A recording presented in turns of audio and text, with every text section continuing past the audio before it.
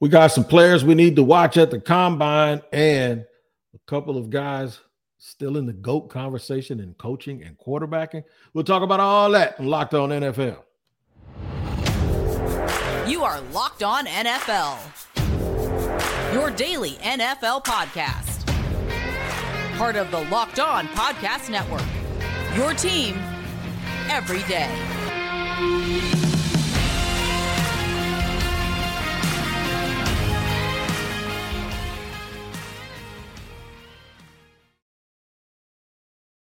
What is up, good people? Welcome to another Wednesday edition of Locked On NFL, where it's your team every day.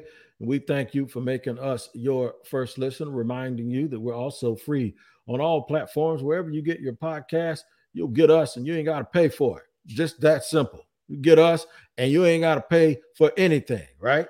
But make sure you go to the YouTube page, Locked On NFL, and hit that subscribe button, and then like the shows as well. Got a guest today. My man James Rapien is doing combine business, and I'm joined by my brother from another mother. That's, I say that about everybody, so it's like, how many brothers you got, right? But Lauren Cox, y'all know Lauren Cox from Locked On Bears. He joins me here today. We're going to talk about everything from the combine down to a coach and a quarterback. What's up, Lauren? Hey, appreciate you having me on. And yeah, it's all one big family here. You got a big family of brothers and sisters from other mothers on this network. I do have sisters from another mother on this network as well. By the way, y'all don't know this, but me and Lauren became acquainted at the Senior Bowl, and we were inseparable, and we had our cigars and our single malt. Lauren, I don't smoke cigars anymore, and I can't drink single malt. It's like, man, I was like, I'm going to see his face, and I'm going to sit here. I ain't trying to bore y'all, but y'all got to put up with this. I'm going to see his face, and I'm going to want to go over there and get me one of those Perdomos over there in that drawer, and I want to get me some single malt. I still got it here for my guests, and it's calling me, but I'm doing good because I'm thinking about my health, man. So maybe we get together and we can, I don't know, eat some ice cream or something, to kind of pass the time. Right, something I can still do on occasion. Let's get right to it for our Locked On NFL folks and any new listeners. We thank you and welcome you in. You see, if you're looking at YouTube, you see my set behind me. You can pull up and sit in that seat right there and put your feet up on the ottoman, because once you're here for 5 seconds, it's like you've been here for 5 years. So welcome to Locked On NFL. We're going to talk about the combine, man. We were talking about some players that have intrigued us. I know I've been doing a little film study, and some of the bigger stories that will come out of the combine. You want to bring up a guy from up your way, and I'm glad you brought him up because he's been on my mind too. Yeah, let's start with Peter Skoronski from North Carolina. Honestly, I'm not positive I've been saying his last name correctly, but he's from Northwestern, right? I say North Carolina. Yeah, Northwest. You did, but here's the thing, and you up in Chicago, we're going to forgive you, but I do that all the time. So, you've been talking on radio all day, but that's all right. But yeah. I know you're talking about. One of the great offensive line prospects in this draft, but everyone wants to see not only, how long his arms are to see the full measurements on his length, but also, how well he moves and kind of drills he gets put through here for the offensive tackle position, how well he runs in the 40. Is he a guy that teams can trust as a full offensive tackle? Is he a guy that has to play guard at the next level because he just doesn't have quite enough length or quite the exact mobility skills an NFL team is looking for? Like, he can make himself a lot of money because offensive tackles go in the top 10, offensive guards go in the top 20. I mean, with exceptions there. And that's kind of the range that we could be looking at for him. He could be in that like 7, 8, 9, 10 category as a top tackle, or if he's a guy that might have to play more exclusively guard, then that's more like 17, 18, 19. And there's quite a few $1 million that separate those draft slots. I totally agree with you. That's one thing that I have been wondering about. In fact, to the point where this is almost like a deja vu, because I was going to ask you about him for our Jaguars podcast, try to have you on and ask you about it. We still might do that, but I'm always concerned with any quirk about a guy's physical traits, right? Now, the tape will tell you something, but what the tape doesn't necessarily tell you is how's he going to respond and react when everybody on that next level is really, really good. And it can be really, really unforgiving in the National Football League, especially if you have a franchise quarterback and you stick this dude out at left tackle and he's losing reps because of things that are out of his control. I think with the things that are in his control, he's going to be just fine. You don't get to this point where people are willing to think about overlooking the fact that you're 290 something and has short arms, and people are still putting you in this category. That's rarefied air. So that means that you had to play really, really well to get people to look at you. But still, traits don't lie in the National Football League. To have low weight and short arms really bothers me at the tackle position, because you can be in all kinds of position with your feet. I'm not smart enough to understand how you overcome that stuff.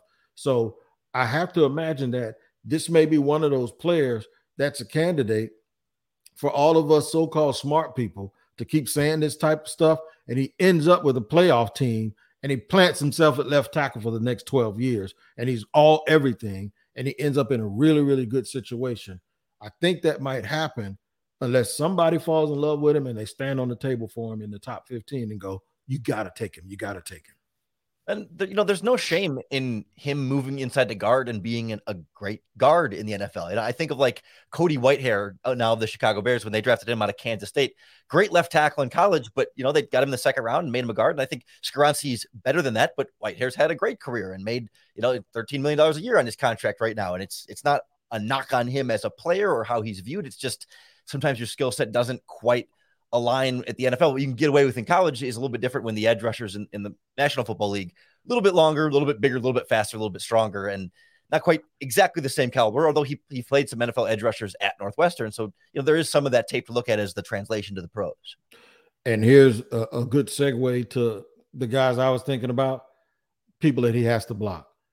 Keon White looks like somebody that was built in a lab. And I know people are like, man, we ain't talking about no workout warriors, or this ain't bodybuilding. No, you watch him on tape. I did not know when I was watching him, I was like, he's a pretty big guy. Maybe he's 270 pounds or something. And this dude is 285, 290 pounds at 6'6". And I saw him playing stand-up edge rusher. Unbelievable out of Georgia Tech. I sat here and I'm thinking, like, the Jaguars need edge, but he doesn't really fit what they need. But I sat here, and you can appreciate this, Lauren. I tried to convince myself that they need to take him if he's on the board, or they need to move up for him. And another kid, and you know him better than I do because you saw more Big Ten football, is Lucas Van Ness out of Iowa. He has teammates buzzing about him. He's another 6'5", 269-pound guy that the Jaguars at 24, he may be out of reach for them. But you're going to see a lot of Aiden Hutchinson comparisons to Lucas Van Ness, and he is a fast riser because I didn't even see him in mock drafts in anybody's top 50, and now he's in everybody's top 15.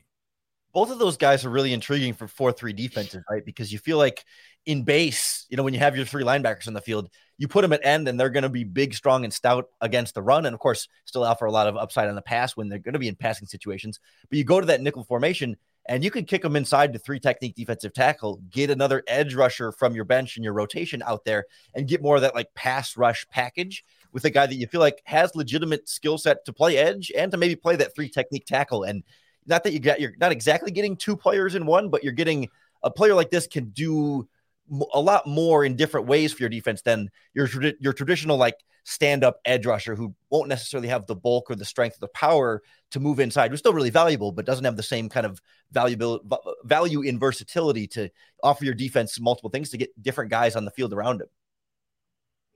No doubt about that. All right, so make sure you guys tuned in to Locked On NFL Draft, because those guys do a great job of actually breaking it down. Follow that podcast, like and subscribe. You'll get more in-depth information than we just gave you, because they'll do a whole segment, a whole show all the time on Locked On NFL Draft. A lot of information coming out of the combine. Something I saw at the combine too. I saw Andy Reid.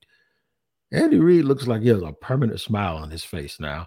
And I'll tell you, I don't think it's just because they just recently won the Super Bowl. I'll tell you in segment 2 as Lauren and I discuss it just a second here on Locked On NFL.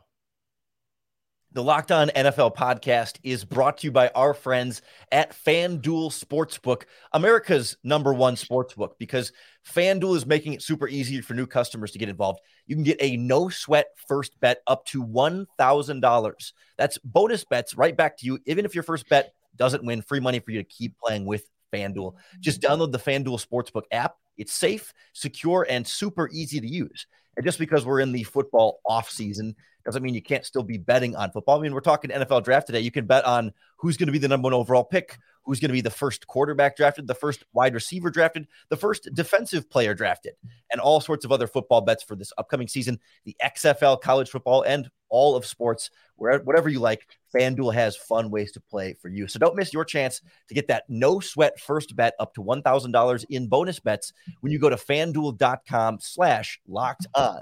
That's FanDuel.com/locked on to learn more. Make every moment more with FanDuel, an official sports betting partner of the NBA and NFL. All right, we're rolling along here on Locked On NFL on a Wednesday with my man Lauren Cox joining me, Tony Wiggins. James Rapine is at the combine. He's running around getting all of this information, doing all of these things, and we ain't want to cut him short. He might be at that steakhouse. Ain't no telling. Everybody congregates at that steakhouse the same way that they congregate at Dietz down in Mobile. So did you go to Dietz this year? Vietz with a V. Yeah. Vietz with a V. See, now I'm screwing up words. Vietz. Did you go?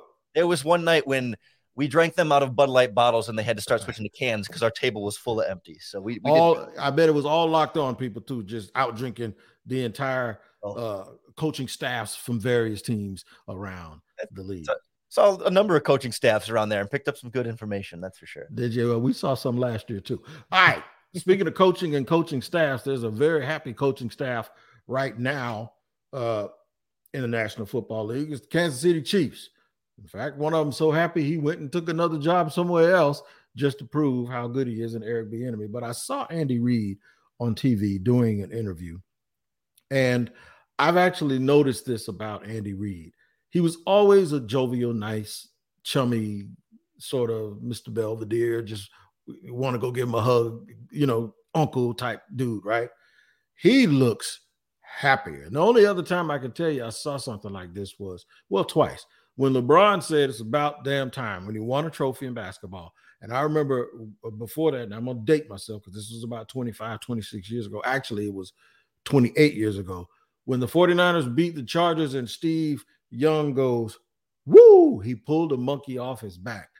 I think Andy Reid for a long time was considered the best coach that had never won a championship. Now he's won 2. And it puts him in a whole different category of you win a Super Bowl, you're great. Sean Payton, Mike Tomlin, all of that is good. But now he's won multiple. So now he has the hardware to match the reputation and the things that everyone thought about him. Andy Reid looks like he's dropped some weight, has a smile on his face. He's cracking jokes at every turn. Like the guy asked him, what did he do? He said, well, I went off to California. I didn't stop working, but it's nice to work while you're looking at the ocean. Stuff like that. Yeah. And it's just like could it be that he's the example in coaching of never give up? Just I don't want to sound like Jim Valvano, but it's what it is. Just never quit, never give up, and whatever's supposed to come to you is going to come to you. Yeah, I mean, he's 64 years old now, and feels like he's finally reached that place of nirvana where like the pressure's off. Like, yes, he had won a Super Bowl before, but there's something about like that was sort of like the expectation, right? If you're going to be this good for this long, and a team that was perennial contender, like you have to get the one. You're just if you want to be like respected among the really good coaches, you have to have one. You mentioned Sean Payton, Mike McCarthy, guys like that are good coaches, but not like great coaches. I mean, even some of the other coaches around the league that just kind of have. Sean McVay's got the one, although he's a bit on the younger side there, and like John Harbaugh's got the one. Like that's a nice category to be in. But if you're going to be the Andy Reid who's been around for decades and led multiple teams to multiple championship games, like one is like, okay, you've met our expectations. You've achieved kind of what you're supposed to achieve. 2 is like, okay, like I've done it. You got nothing on me now. Like I have done it more than once without Tyreek Hill the second time, without some of the same resources the second time to be able to kind of build it up this way again.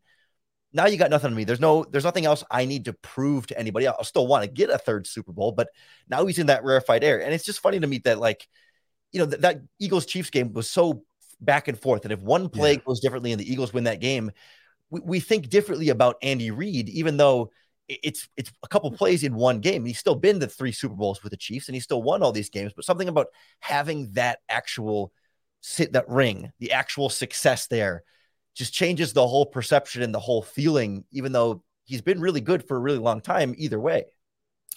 You're right. And I hope that what people don't do is, because I'm always, every time I talk, I always say, this person's going to say this. As soon as I say that, I know they're going to say this. I hope no one says, well, yeah, you finally got a great quarterback to go, one of the greatest quarterbacks of all time. And that's going to segue into something we're going to talk about in segment 3. It's not that simple. It's really not, because there's a guy named Mike Holmgren that had a great quarterback for a long time, and he won one, but he's always been considered, and he's the perfect example of a guy who his reputation, it seems like, because his coaching tree was so big, it seems like he won 2 or 3, but he didn't. He got 1.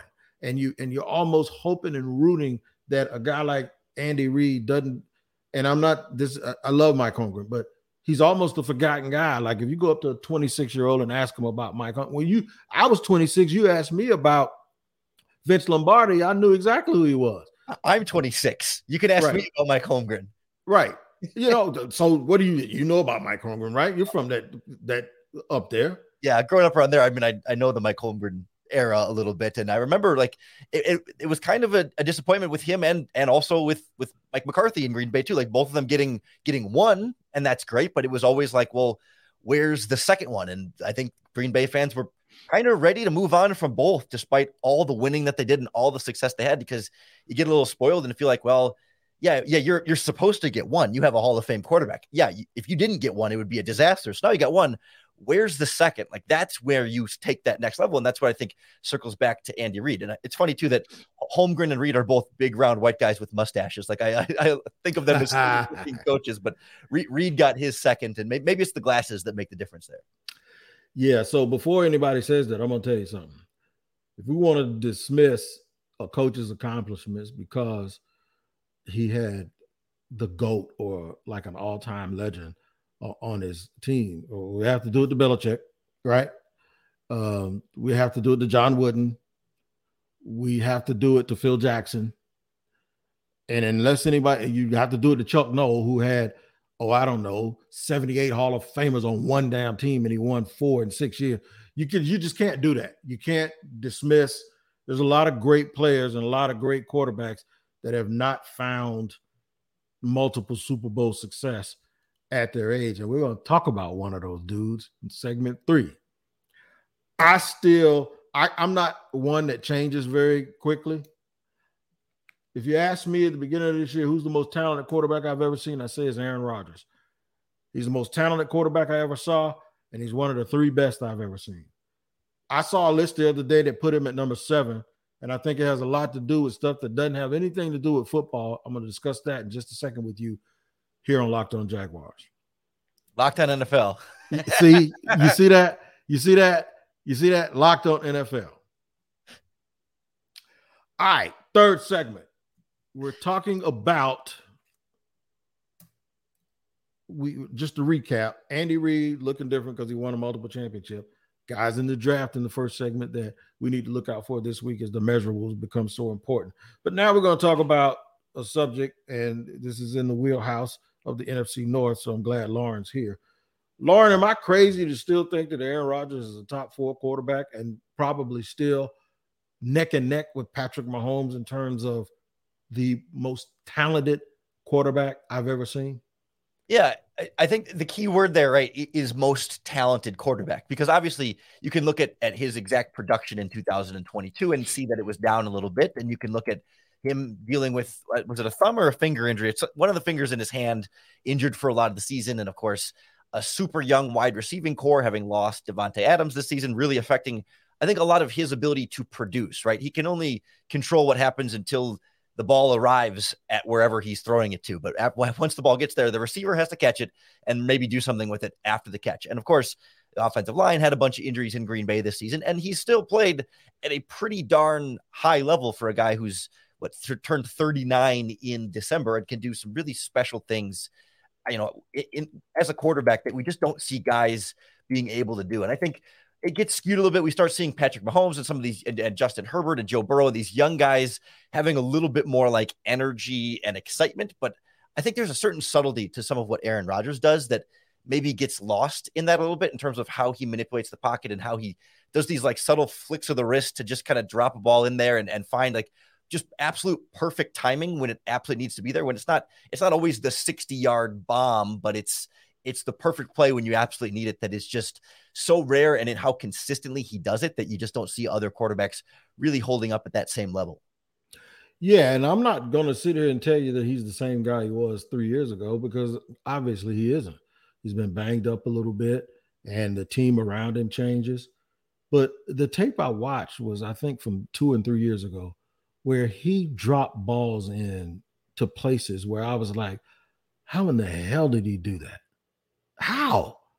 And I haven't seen Mahomes. Mahomes guns it in. He throws no-look passes. He throws off schedule.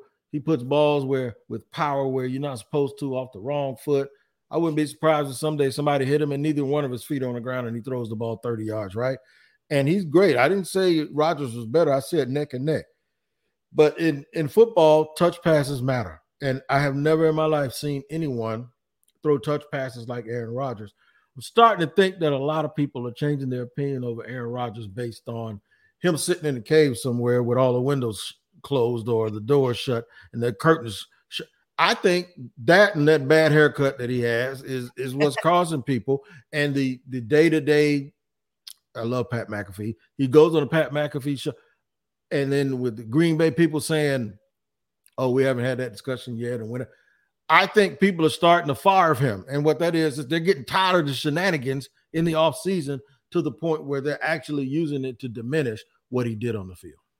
I think it's a reasonable take. Like he's a guy that I think used to be very likable in the same way that like Green Bay is kind of the likable team. You know, they're publicly owned and they're up in the frozen tundra and they've got all the history. And it's like, oh, the Green Bay is almost never the villain except for to other NFC North teams. But like comparatively to like, you know, the Cowboys or the Eagles or the 49ers, like those teams are more so the villains of NFL lore than the Packers are kind of like the everyman's team thing. And Rodgers was kind of that quarterback. And all of a sudden it really started, I think, with COVID and the vaccine stuff and him kind of hiding the truth about whether or not he was vaccinated and sharing some opinions on that weren't necessarily super science backed. It was all downhill from there. And then he opens up about, you know, going into some of these spiritual journeys. And I think there's some unfair discrimination there too. Like he's a guy who's, you know, really in tune with his mental health and a guy who's never had a great relationship with his own family and has been kind of open and vulnerable about that sort of thing. And as much as I don't necessarily agree with going into a dark room for 4 days and doing the ayahuasca trip that he did, like I respect a man trying to find himself and trying to find answers in life. I mean, we're all trying to find ourselves and find answers in life and find what makes us happy and get through those things. And it kind of adds up with Rodgers to build this sort of negative public image of him. But I don't know. I still have a lot of respect for him, certainly as a football player. And I think I respect the journey he's trying to go through off the field, even if it's not maybe the way I would go through that same journey. No doubt about it. We can't write a script for other people and the way that they monitor their lives. Somebody always told me something. They said, don't fret how a man makes his money as long as he doesn't come borrowing money from you. Then that's when you can question him and ask him what he does. Well, but I think that's where Packers fans come from. Is like, you know, he got this contract extension to come back to Green Bay, and his salary went way up. And he's supposed to have like this season, like a $50 million cap hit that he's going to try and bring down. And all of a sudden, it's not that he's taking Packers fans' money, but he is taking more money away from the team and not providing as much on the field. And that's where it starts to sour a little bit, especially if Packer fans feel like, oh, well, if you spent less time in a dark room and doing ayahuasca and more time practicing. I don't know. It's not like Rodgers needs more practice. He's 40 years old. Like he knows the offense, but like, you know what I mean? Like, is he doing everything in his power to be the best football player? I would argue this spiritual journey can, if it helps his mind and his mental health, that does make him a better football player. But, you know, money becomes a factor on that contract at this stage of his career. Yeah, you also can't complain about the team not doing things that they're supposed to do when you give them about this much time to do it, when they don't know exactly what it is you're up to. So quick recap, watch out for Keon White, see what those measurables look like, the workout on the field. Lucas Van Ness is a fast riser out of Iowa. Peter Skoronski is the undersized offensive tackle that's going to get a lot of looks and consideration.